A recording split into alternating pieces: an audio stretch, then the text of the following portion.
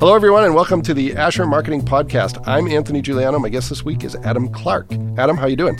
I am very good. Well, thank you so much for doing this. You came highly recommended from a mutual friend, Andrew Booth. So tell me a little bit about how you know Andrew and how you would describe Andrew to people that don't know him. Oh, man. Andrew Booth is a living legend. Yeah. And I would describe him as a Renaissance man. Somebody that, like, the more that you uncover, oh, wait, you've done that? Or, like, he's from Wales. Like, he's the coolest sounding guy you're going to meet. But then also, he's an incredible flautist. Like, he plays the flute. Yep. He produces all his own music, and he's got several albums that are all very good. Yes. And that's actually my first connection point with Andrew is through music. We played music together at the same church 14 years ago. Okay. And then a few years after that, I ended up working with him before he became VP of Marketing at MedPro. Okay. I was working with him in the marketing department at Medical Protective for a few years, and that's when we were probably the closest because we saw each other every day, but we've been friends ever since. Yeah, well, a great guy. Also recently a half Ironman triathlete, Right. in addition to all the other stuff. Right. And maybe most notably, a former guest on this podcast. So he's got that I should going have said for it's him. that first, and then the rest of the stuff. Yeah. Well, as much as we love Andrew, we are not here to talk only about Andrew. We want to hear a little bit about you, Adam. So I'll start by asking the question that I always begin with. I'd like to hear about your career path and take me back to the time when you first started thinking about, I'm going to have to figure out what I'm going to do professionally at some point. What were you thinking about, and where did that take you? And then did you divert from that path? Did you stay on it? What did that look like for you? So it's a bit of a long and winding road. Yeah. And so, I don't know how much this will get edited, but I'll give you what you asked for, and then Okay. if it's too long. So I was probably a junior in college Yeah. studying video production at Ball State University, and I was a teaching assistant for a professor named Jim Shasky, Emmy Award winner, Okay. phenomenal guy, but wild personality. And people were really scared of him. He was kind of an erratic guy to be around. However, I got close in proximity to him, and I learned his love for video and teaching video, and then he actually helped me to facilitate teaching a few classes of his at Ball State, and I actually began to love teaching. So I went there to do video production. Yeah. But I fell in love with the relational part of that, both conducting interviews from behind the camera and then also teaching other students how to do video. Yeah. So when I got done, I actually ended up teaching high school video production classes at a high school down in Indianapolis. But that put me way more on the technical side than the teaching side. Sure. I was doing a lot of technical work for the school, and it just wasn't me long term. Yeah. Okay. So that kind of sparked, like, what do I actually care about within this field? And it was storytelling, and it was relating with people and even large groups of people, but it was communicating ideas. And that led me to getting my master's degree in public relations. Okay. And from there, moved back to Fort Wayne. Okay. And got a job at Medical Protective in customer service following my master's degree. So I'm sitting there with a master's degree in PR, wanting so badly to do marketing, and I'm talking to doctors who are facing malpractice claims, and I'm a customer service person, and I'm feeling like, what am I doing? But I had a somewhat, collegial relationship with the VP of marketing there, Tim Smith at the time, and I would pay attention to everything they were doing in marketing. If I saw an ad go out, if I saw a placement online, I would look and say, hey, Tim, do you have a few minutes? I've got thoughts on that. And I would just start pitching in my thoughts where they were unsolicited. Just started pitching in my ideas or thoughts on, here's what I'm seeing from your marketing team. What do you think about this? And then a job in their marketing department opened up, and I had been on the phone with their customers for a year, and I went in and I found, Tim told me I was in the running with one other person. It was the final two. And the person I was up against had 17 years of experience, was, well versed in all things marketing. And he said, why would we choose you and not her? And I said, there is absolutely no reason that you would choose me other than she hasn't been on the phone with your customers for the last year. She hasn't been paying attention to your marketing for the last 2 years, trying to refine messages and be curious about how it could be even better. I have. And so if that's what you want, I can do that, but I can't replicate 17 years of experience. And that, that ended up, I ended up getting that job, and that was the beginning of where I am now, which is sort of marketing job after marketing job within Medical Protective and now Brotherhood Mutual. So, and it also speaks to the importance of relationships. You had the relationship, you had worked with Tim, so there was trust there, at least ideally there was. And sometimes that will serve you better than more experience. It's great when you have both, but the relationship usually wins in that case. Yeah. Right. And it kind of speaks to double down on the things you can deliver on, and don't try to fake experience. I was kind of put in a position where I could have said, I've had internships at these software companies while I was in college, but that's not gonna compete with 17 years worth of experience. But I can say I've been talking to your customers for a year. That's an incredible wealth of knowledge for what it's worth, and something that's hard for someone else to duplicate. Exactly. Yeah. All right. So you're a really interesting example of something that I think is underappreciated in Northeast Indiana, and that's the large number of insurance entities that are here. Yes. There's MedPro, there's Brotherhood, there's others in that mix. So tell me a little bit about Brotherhood. What does the organization do? I think people recognize it full well because of where it's located, and you see it every time you're driving up 69. But what does Brotherhood do, and what is your experience with the insurance industry locally, and why is that important for Northeast Indiana? I know that's like 3 questions in one, so start wherever you want. Well, on the personal side, this isn't even what you asked, but the 6th grade version of Adam would be like puking.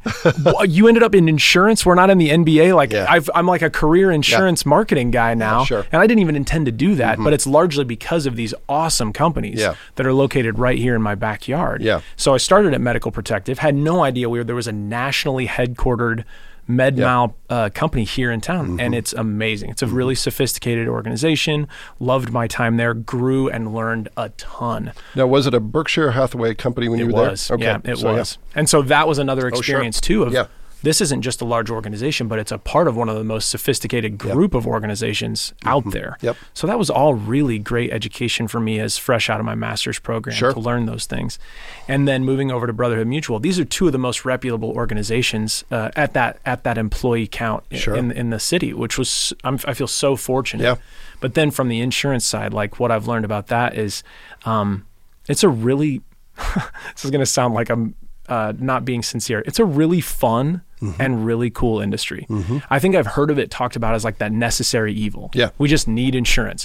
But it's actually a very cool thing to know a lot about, and to understand why doing it right meets people's needs and takes care of them in their greatest, worst case scenario or their greatest time of need. So what's something that might surprise someone who thinks of insurance as kind of stodgy and, not all that exciting? What have you found that sort of debunks that? Well, this is going to be an answer that's specific to Brotherhood Mutual. But what I've learned is, so Brotherhood Mutual is an entity that serves only churches and related ministries. And the unique thing about that is anybody can fix a roof. Anybody can fix a busted pipe. But when a company like Brotherhood dives deep into its niche, it finds and creates products around its customer base that are irreplaceable by any other commercial insurer. So State Farm couldn't come through and say, I understand that volunteers run most of your ministry operations and not employees. They only understand commercial businesses. And so that's one thing that, it's not a one size fits all thing. And as a consumer of insurance, it sort of feels like I could go to Geico and get just about, whatever everybody's offering from just going online and getting a quote. And it's not like that. There's a lot of insurers that, like Brotherhood, are almost like boutiques. They've curated an experience around an audience group that I think is really important for especially the customers of Brotherhood to understand that difference. So in my thorough research that I do for this podcast, which consists of about 5 minutes on your LinkedIn profile and your Instagram profile, I saw a piece of content. It was something to the effect of, and this was targeted at your audience, something like, you are not a shoe store. Yes. Does that ring a bell? That's exactly right. Yeah. So it's that depth of knowledge and that commitment to, we're only going to do this. We're going to focus on what you do so we can be of greater service to your ministry, to your church. Yes. So tell me a little bit about how your team is structured at Brotherhood. Who works alongside you, and how do you all contribute to the work? Yeah. Well, that your ministry is not a shoe store, that's a piece that actually I created, or I did the scripting for. Somebody else animated it. But it talks about exactly what we were just talking about, how any commercial insurer will treat you as a commercial business unless they understand your ministry operations like Brotherhood does. Yeah. So it's a succinct way of saying what I've been trying to say. So it's interesting that you called that out. Yeah. But my team. Okay. So at Brotherhood Mutual, I am the senior manager of a team called Agency Marketing Services. And like many insurers, we don't sell anything out of the building in Fort Wayne. We sell everything through our distributed agency force all across the country. So my team's job is to take what comes from our corporate marketing team and deliver it to our agencies and train them on it, help them get proficient. And here's what we're trying to do. Here's the problem we're trying to solve. And then we're also the intake valve from that same group. So the agencies say, hey, I tried this. We used that brochure. We tried that microsite. We used this piece. Here's what it did. Here's what it didn't do. Could you make something that did something more like this? And then we take that back to the corporate team. So we're a little bit like a group of account executives in that way. Okay. Where our clients are the agencies and our production team is the corporate team. Okay. To kind of put it in an agency world. Yeah. So you're the conduit. You're the voice of corporate to the agents and the voice of the agent back to corporate. Absolutely. So in terms of, I want to revisit something. So you start out with a strong video focus. How much of your work now is in the video world? Seems like it's gotten more broad, but do you still bring that in, and if so, how? I do still bring it in. I bring it in right now mostly in the service of our agencies. So our team does creative work on behalf of all of those agencies individually, as well as relays to them what's coming from Brotherhood Mutual corporately. And so we'll go around the country and we'll do these agency-specific videos. We've got a couple of really proficient producers on our team. But then I have this this background, this thing in my hip pocket where I'm able to say, hey, what if we did this with shot selection or focus length variation or something like that? And they're like, whoa, how do you know? I'm like, that's what I thought I'd be doing. So it occupies a very small percentage of my personal time, but it is so good to have that in my background to be able to speak that language and understand the importance of doing video well when it comes to telling a brand story. Overall. So how much of your time is spent managing and leading a team, and how much time, if any, are you spending actually doing the work hands-on? It's almost, I would say, 90-10 at this point. So as the senior manager of the team, I'm actually managing a group of 3 managers who manage the account execs and graphic design and outbound calling and all of the frontline workers who are really outstanding. I have an outstanding team, but it puts me in a position where a lot of my time is relational, both with the agencies outside of the building and then also with my team to make sure they're tooled up to do what they need to do. And how long ago did you make that switch? When did it become 90-10, and when were you doing less of the detail work that you used to do in the past? Yeah, so really when this most recent, like I think it's maybe 3.5 years ago when I became the senior manager of the team versus I was previously the manager of agency marketing services, working just with that part of the team that was doing strategic planning for the coming year. They were doing graphic design, web design, all of those things. And I was involved in all of those kind of conversations and decisions. Now I'm one step removed going, hey, globally, here's what we think we're going to do. And then the teams execute on that. So it's probably 3.5 years ago. And that's a pretty big switch. It is. It takes a philosophical change in how you approach work. I mean, I think some of it was just hanging around long enough and getting old, but there came a time when I had to say, I'd rather spend my time, I'm still going to develop myself, but I'd rather spend my time developing my team and helping block and tackle for them and enabling them to do better work, because I've probably hit my ceiling in terms of skills, and they haven't. And, I'm fortunate to work with a super smart group of folks. But it was at the same time, it was really liberating for me, because I was like, okay, they've got this. I can help them do even better. But it was also like, oh, I've made a change here, and I have to give up some control. Has it been like that for you? Has Absolutely. there been any difficulty in it? There's been difficulty in it because if I was to put myself in the way, I could put my eyes and my hands on everything we do. But it would slow us down massively, and it would make everyone feel less empowered to just do their job really well. And so I had to learn, hopefully quickly, and maybe I'm still learning a lot of these things in real time, but I've learned that the best thing I can be good at is leading and not graphic design or copywriting or editing. Like the best thing I can do is unlock the potential in the people around me. And that actually creates better work that happens faster, that is more accurate. Like all those things happen if everyone around me is empowered and lifted up to do their job. And it's interesting, you look back at the sort of backstory I shared earlier, getting back to the teaching, it's like none of that experience is wasted. The excitement in seeing someone learn something new or feel like they own it now, it's theirs, they know it, and I can step out of the way, that's still happening. It's just happening in a very different format. So it's really fun to see that no experience has been wasted, but to reconnect with some of those elements that I really loved about teaching, but didn't feel like I was in the right space. And you just helped crystallize something in my head because, I do 3 things professionally, and one of them is I teach. And I've always told people it just all works together, and I sometimes don't understand why that is, but I think it's because if you have any aspirations in leadership, you're sort of doing that in the classroom, and now you're translating that to day-to-day projects, but it's still teaching. It's just sharing your perspective, not claiming to be the smartest person in the room on any topic, but saying, hey, but down this road, here's how I would handle it. Now you do better than that. Absolutely.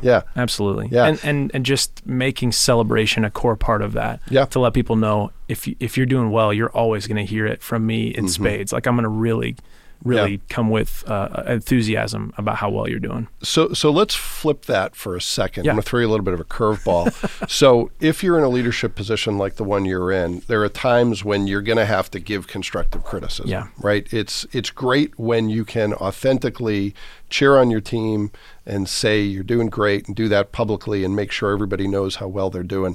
What about the other side of it? How do you handle it when someone isn't doing what they need to do, when there's performance issues, whether it's one time or if they're more persistent? Yeah, such a good question. Because some of this is my sneaky way of getting free advice. Well, I really hope it's going to be worth what you paid for. Okay, good. To be honest. Good. But the truth is, I don't want to give some answer that makes it feel like it's really clean, because this stuff is not clean. Leadership is not clean. It's not easy, and I will not do it perfectly. So it's going to sound like I've got a good answer here, but just know that there's a person behind this answer, and I've had a lot of mistakes that I've made along the way. That being said, if we have agreed upon shared goals together as a team, and even if I know the wants and desires of the person that I'm talking to, I appeal to those things as the corrective measure. I know that you want this out of your role here at Brotherhood. I know that we want this out of our time together as a team, and the work that you're doing right now isn't getting us there. And here are some objective observations on that. Like, here's how I can prove to you that that's true. And most of the time I don't need to do that. Usually people know, and they're just waiting on someone to say, this is what's happening. Help me get back to what I know I want out of this job. For sure. And so I don't usually have to do a lot of fighting on that, especially when I'm appealing to the aspirational, optimistic, positive things we've already agreed on. If I'm saying, hey, I know this is what we want out of this. I know this is what you want out of this. How do we get back to that? Because if we don't, it's going to get way harder than this. Yeah, for sure. Well, and if you get to the annual review and there's any surprises, shame on everyone, right? 1,000,000,000% agree. So the bi-weekly one-on-ones are crucial to me. It saves us so much pain at the annual review. The annual review is essentially like a longer version of our bi-weekly one-on-one. Just say, hey, I know we've talked about this. Here's some things that over the course of the next year, we're going to be talking more and more about. Well, and it moves the review from rear view mirror to windshield. It's like, we're not going to rehash stuff that happened. We're going to talk about how do we get better. And when I say we, I mean we. How can I help you? How can I help you do your job better? And what can I do to support you so you can learn and grow and do all those things? That's exactly right. So talk a little bit, if you don't mind, Adam, about some of the things you're working on right now. What are the big rocks that you're trying to move, things that are keeping you up at night, getting you excited, maybe a combination of all those things? And obviously, only share what you're comfortable sharing. But what are some of the projects on your plate right now? Yeah, I feel so thankful that I've come to Brotherhood at the time that I have and the people around me have. We're a 105-year-old company. And right now, we are doing a brand architecture study and a brand relaunch for a couple of our internal brands. Our main brand, Brotherhood Mutual, is going to stay the same, but we're working on how do all of our entities fit together? Because over 100 years, you start to learn the church needs way more than just insurance. They need all kinds of other things. How do we make that thing fit together so that the same consumer group, churches and related ministries, understand that we're not trying to re-educate them on the brand promise that's the same across a bunch of different product categories. But, things can get kind of unwieldy when you grow one product at a time. Yeah. And so right now we're taking stock of how we've grown, all the different products that we're offering, and how our independent agents relate into that. And we're doing a brand architecture study that's going to help shape really the next foreseeable future, decade, 2 decades of how this company is going to grow from here long into the future, and a brand structure that supports the business strategy. And I'm getting to sit at the table for those conversations. That is personally thrilling, but it's also like, man, I intend to be at Brotherhood for a really long time. So getting the chance to see the things we're talking about right now play out for a long time to come is really exciting. So let's talk about what that looks like, because obviously you're doing work that hopefully is going to last for, decades. And it's not going to happen overnight. So what's your timeline like? How do you figure out where to start with that work? How do you build a plan for that work? And how much overtime do you devote to that work? So you're going to understand this more than most in the agency world. It is such a luxury as a company to be able to depend on the expertise of an outside agency when it comes to the accountability of time. We're able to enter into a project with an outside group and say, here's what we want to get done. And they say, here's the timeline for getting that done. And everyone, us and them, we all feel accountable to that. So really, we are appealing to an outside group, and they're doing a phenomenal job of helping us, kind of see our way through this. And because of that, we have a really structured timeline on the assessment itself and where that's going to go. And then from there, that's when the blocking and tackling of what we do with the results of their work is going to be the operative thing over the course of particularly the next year, as we have to get internal stakeholders involved. And by that, I mean Brotherhood Mutual employees and our independent agents, and then working concentric circles outward from there. Who needs to know about this first? Who needs to buy into it most? And how does that then influence the next concentric circle and outward? Yeah, well, it's one of the things that we say to our clients all the time is, there's projects you're going to give us that you could probably do in-house and do them well, but we're going to be your personal trainer for this product. We're going to make you do things maybe that you don't want to do, but are going to make it better. We're going to provide, the outside pressure, positive pressure to get it done more quickly. And the flip side of that is sometimes the projects we do for ourselves are the ones that don't get done on time, because that's easy to push off. So maybe we need some outside help to move those forward. But we all need that. We need that outside. Right. I think the outside perspective is important, but I think more than anything else, just a project manager who can prompt you when it's time to work on something so that you don't get really lost in the details. Yeah. Well, and it's easy to get lost in the details no matter the size of your organization. But when you've got a 600 employee organization that's 100 years old, it is it's a huge ship to turn, in a short time frame. It's so good to have someone who says, this is our expertise. This is all that we do. And we're going to come and we're going to help you guys do it faster than you could on your own, because you guys are accountable to 600 people and it's a 100-year-old company. It's hard for us to take a step back and say, let's be decisive. We know what we need to do. Well, it's hard to be objective about it, too. Absolutely. You need someone who can come in and see it a little bit more like the audience might see it. So let's talk about, are you involved, I would assume based on your role that you have some responsibilities, to social media. Is that correct? Some. It's a little bit loose, but yes, some. Okay. So how do you get the audience's attention with your products in social? And if you want to pass on that question, feel free to pass. Well, I think it's fair to say no one has ever purchased insurance on Twitter. I think that's probably... Or let's at least hope not. Let's hope not. Especially now. I think it's probably fair to say it's not a space where you're going to take someone from stranger to consumer. However, it is a space, and this is what we coach our independent agents on. So that's why I say I got a loose affiliation to it, because I'm not actually in there logged into profiles and doing things, but I coach a lot on this, and my team does execution on this, and they do a phenomenal job. But basically what we say is, who are we trying to reach?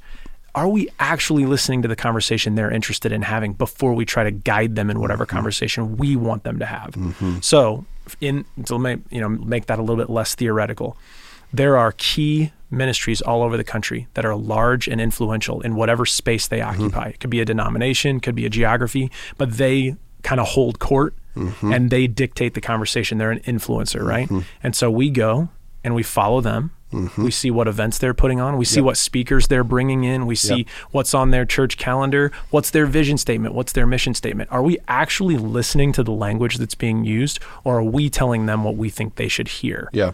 And so to me, it's all about flipping to listening first rather than telling people what to talk about. And that's the only way that we've, I think, seen a lot of influence on the social spaces when we enter into conversations that already exist about things that they care about. That, and this is the part that churches really don't realize, generally speaking, every single thing they do has waiting in the wings an insurance risk or a product that could back it up and make it even better, or at least free them up from the administrative burden of wondering what would happen if this doesn't go right. And so that's the part where we can enter in really well and aptly according to like their conversation. Say like they're bringing in this or that speaker. Does that speaker carry their own liability insurance if they say something that doesn't represent the church's views? If not, is that leaving the church, financially vulnerable? These are not things that a church should have to think about, but we do. Yeah. Well, and there's an analogy to the work that MedPro does. The through line that I see, and the folks at MedPro could tell this story 1,000 times better than I can, but somebody explained it to me that what we really do is take care of the people who take care of patients. Right. We free them from the burden of thinking about, they're managing risk every day as physicians, but we take away the worries associated with that, or at least mitigate them so they can be more focused on what they do. And it sounds like you do the same thing. Oh, it's very similar. Our mission statement is advancing the kingdom by serving the church. And we say it another way sometimes. Our mission is protecting yours. So you've got a mission. Our mission is to protect it. That's it. Yeah. So the brand project is probably big enough to take up most of your time, but is there anything else, any other important projects that you're working on right now that are priorities for you, things you're trying to move forward? Yeah. So there's the classic business cliche of changing the engine on the plane while it's in flight.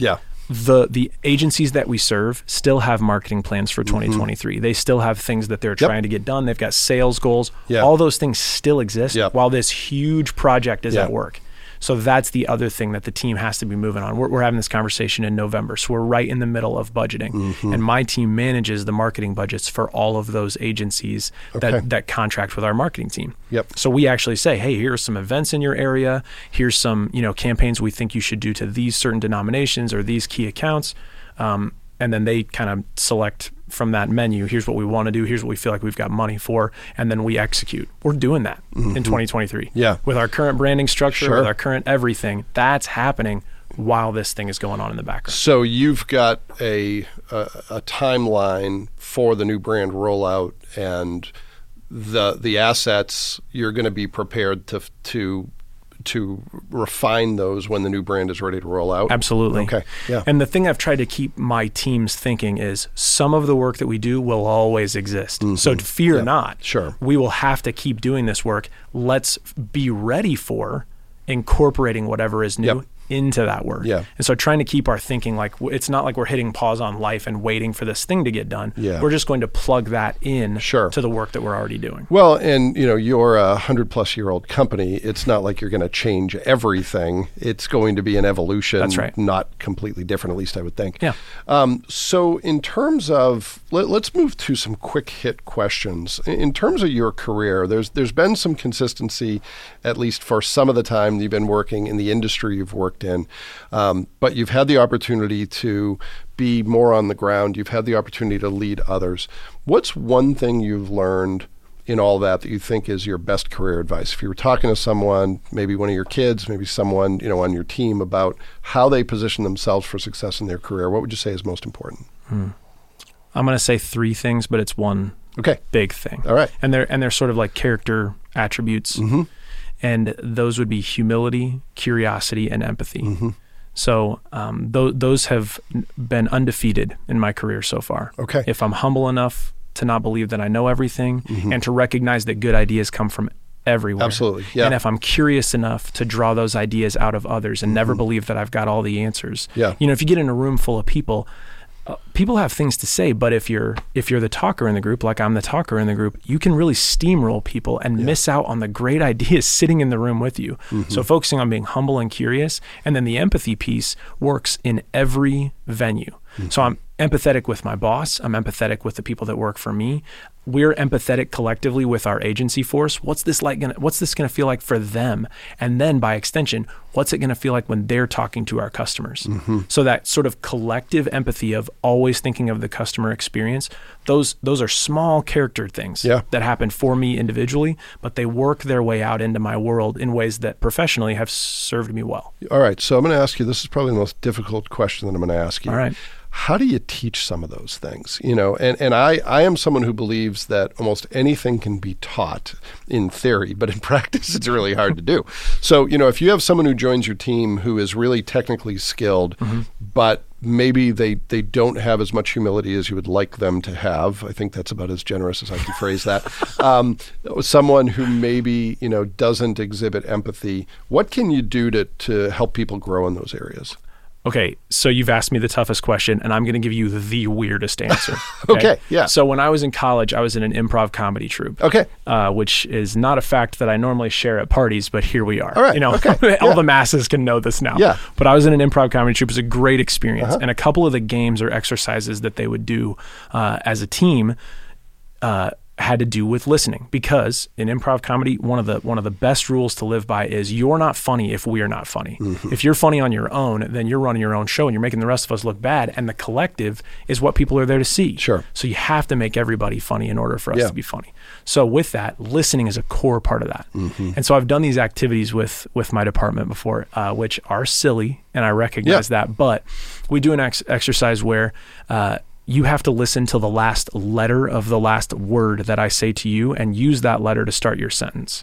So if my sentence ends in the letter E, your sentence has to start with E, but you can't start thinking of what you're going to say before I'm done with my sentence. Huh, interesting. So you get down deep into the psyche of someone and you realize, our tendency is to start checking out on what you've said and cooking up what I'm going to say long before you're done. I'm drafting my response midway through your answer, And instead you say, okay, I need to listen not only to every word, but to every letter of every word so that my sentence doesn't start until I know yours is done, and I could use that last letter to start what I'm going to say. It's just a small trick, and it's something you can employ without the listener even knowing it. Yeah. I'm going to let you finish and not start my answer until I understand everything that you've said. So that's one small goofy thing. Yeah. Another thing, and this actually came from a counseling experience, not improv comedy, but is this idea that questions prick the conscience where statements might harden the heart. Okay. So if my default mode is to uncover what I think is true by way of questions rather than just saying it's true, I'll get way better results. We'll end up better relationally, we'll end up better, and the collective thing that we come up with will be better if I'm asking questions to get there rather than making statements. Sure. So those are just two small tools that we've employed on the team to try to build those character traits into our team culture. So let's build off the second one. Sure. Can you give me an example of how you deploy that when you're saying, here's something I could phrase as a statement, but instead I'm going to ask a question where I might end up in a better place? Right. So I know the operations of my teams pretty well, to the point where I could probably come into a meeting and say, here's what you guys should be doing. And I might even be right, or I might be close to right. But they know, I think, what they should be doing. And so I could come into that same scenario as the leader and say, hey, I'm wondering what you guys are experiencing in this state with this denomination right now. Yeah. And they'll tell me, most likely, in some cases, I'll learn something completely new, and I'm better for it if I start with a question. But most likely, I'll hear what I already knew to be true, and then we'll come to the same conclusion as if I would have come through and said, "Here's what it's going to be." Yeah. But what I've done is I've involved everyone in a way that now we all own it together. Yeah. And I haven't just come through and said, "Here's what it's going to be." And so that's kind of one example. I know that's still kind of hypothetical. No, that makes total sense. But that's what I mean when I say that. Yeah. So you're a parent, correct? I am. Okay. So it's of 5. Yeah. Wow. Okay. How old? What are the ages? 13, 10, 10, 8, and 4. Okay. All right. Isn't that the most? That's great. Yeah. That's a lot. That's all the kids you can have. Well, and it's like, and I've learned this the second time around, because I was empty nest, son in college, and all of a sudden I have an 8-year-old in my life again, which is great fun, love it. Yeah. And there are mistakes that I made that I now can hopefully do better. But one of the things is, the 8-year-old in my life will ask, how do you spell this word? And I'll say, with my son, I would say, here's how you spell it. And now I'm saying, how do you think you spell it? 9 times out of 10, she gets it right. Yes. But she didn't know she knew it.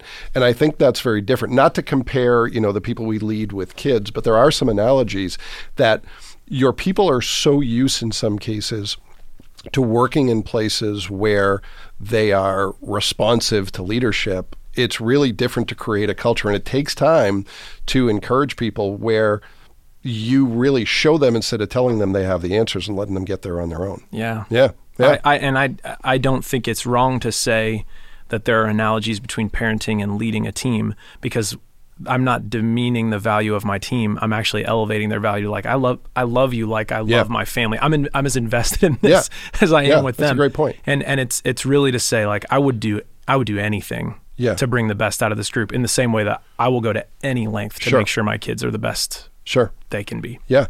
So remember how I said this was the quick hit part of the show? I'm sorry. No. That's totally my classic fault. Windbag. No, that was great. Well, you are sitting with a like windbag here. Okay. Second quick hit question. It does not have to be a quick answer. What is something about your work, whether it's the company you work for, the work that you do, something that is either underappreciated and deserves to be better understood, or is a myth that you want to debunk? This is going to be somewhat potentially redundant with what I've already said, but the fact that we serve this niche industry has been my favorite part of working there. Now, I will say, value-wise, I came in as a lifelong churchgoer, someone who understands that space really well. I volunteer with my church as the worship pastor on the side, and so all of the sort of ethos makes perfect sense to me. I can see where for someone that's like a waking nightmare, like that, they wouldn't want to be, but for me, that's awesome. Yeah. And being able to overlap that purpose of work with the mission that they're trying to accomplish has been really life-giving for me. And the thing I would say to maybe debunk, and I don't even know if people think this, but the leadership of that company is the reason I believe that mission is true. Yeah. Whenever our CEO, Mark Robison, stands up and talks about his heart for the church and his heart for how what we do serves them well, I believe it. Like I'm all in to follow him into that, because I really think he is sold out to that mission. So that's the thing I think can be really predictable in corporate cultures is you think the CEO has no idea, the senior leader has no idea what's going on in the trenches, and they're as removed from it as possible. I really feel like he understands that and cares about making it good for everybody so that they can be freed up to serve the church well. Yeah, well, and it certainly adds to that person's credibility. I mean, no doubt. People are always looking at, it's one of the hard parts of leadership is you get more scrutiny, and people are always asking themselves, does this person really believe what they're saying? Yeah. And it's constant. You never get a break from that. Right. And it works a lot better when they think you do believe no doubt what you're saying. All right, last quick hit question. What is a tool, a tip, a trick, a hack, whatever you want to call it, something you use in your work that you think deserves to be better known? Now, we've had people say Google, so it doesn't have to be profound. We've had people talk about apps, and technology can be anything in between. Cool.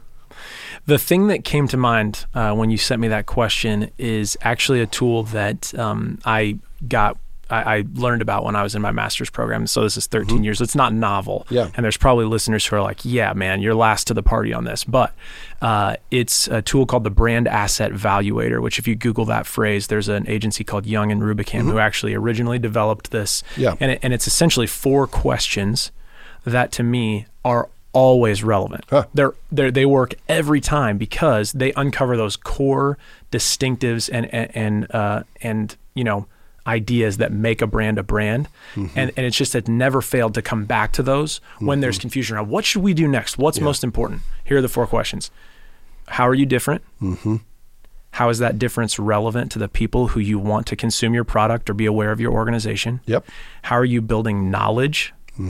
and how is that knowledge esteemed? Okay. Okay. So those 4 questions, they use those 4 questions to determine the actual dollar value of a brand. Interesting. And it's really fascinating. You could go, if you Google brand asset valuator, they have their brand asset value for, companies that we all know, Apple, Google, that kind of thing.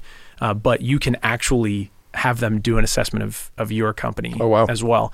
But those 4 questions, they work every time. And what they do for me in my job, because I work with a lot of people who aren't marketers by profession. Yep. They are professional salespeople. Mm-hmm. What they don't realize is they're doing marketing every single time they open their mouth. Yeah. And if I can help them codify that understanding into when I'm talking, how am I establishing how I'm different, how that difference is relevant to the person that I'm talking to. Yeah. And then, so those 2 questions are built around brand strength. Sure. Then the second 2 questions are built around brand stature, right? So the difference, so the difference in relevance is strength, and then the knowledge and esteem is stature. Mm-hmm. So once you've established those strength questions, those are things you can answer in your heart. Yeah. Those are things you answer behind closed doors. Sure. And then the other 2 are how you take it to market. Okay. So, all right. So have you used this tool in your work at Brotherhood? A ton. Okay. Just a month and a half ago, we had something called, we do this twice a year, it's called Agent School, and we just have between 50 and 60 of our independent agents come to the home office. We teach them all kinds of stuff from, product to sales to all that kind of, and I did the marketing session, and I taught the brand asset evaluator. Yeah. That's all I did. Have you guys thought through these 4 questions? If you haven't, take it back to your team. Make sure you have confident answers to these. Well, it sounds like a good compromise between making it simple, but also sort of exposing the complexity of what branding is. No doubt. And that's really hard to do, to strike that balance. So that's a great tool. And again, give me the name one more time. It's the brand asset valuator. Okay, great. If people Google that phrase, it's the agency that made it is irrelevant, but that's the way to get to it. All right, great. Well, Adam, thanks for that, and thanks for spending time with us. We really appreciate it. It's been awesome. Thank you, Anthony. And thanks to everyone who took the opportunity to listen to this episode of the Asher Marketing Podcast. We'll be back next week with another great guest, and we hope you'll join us then.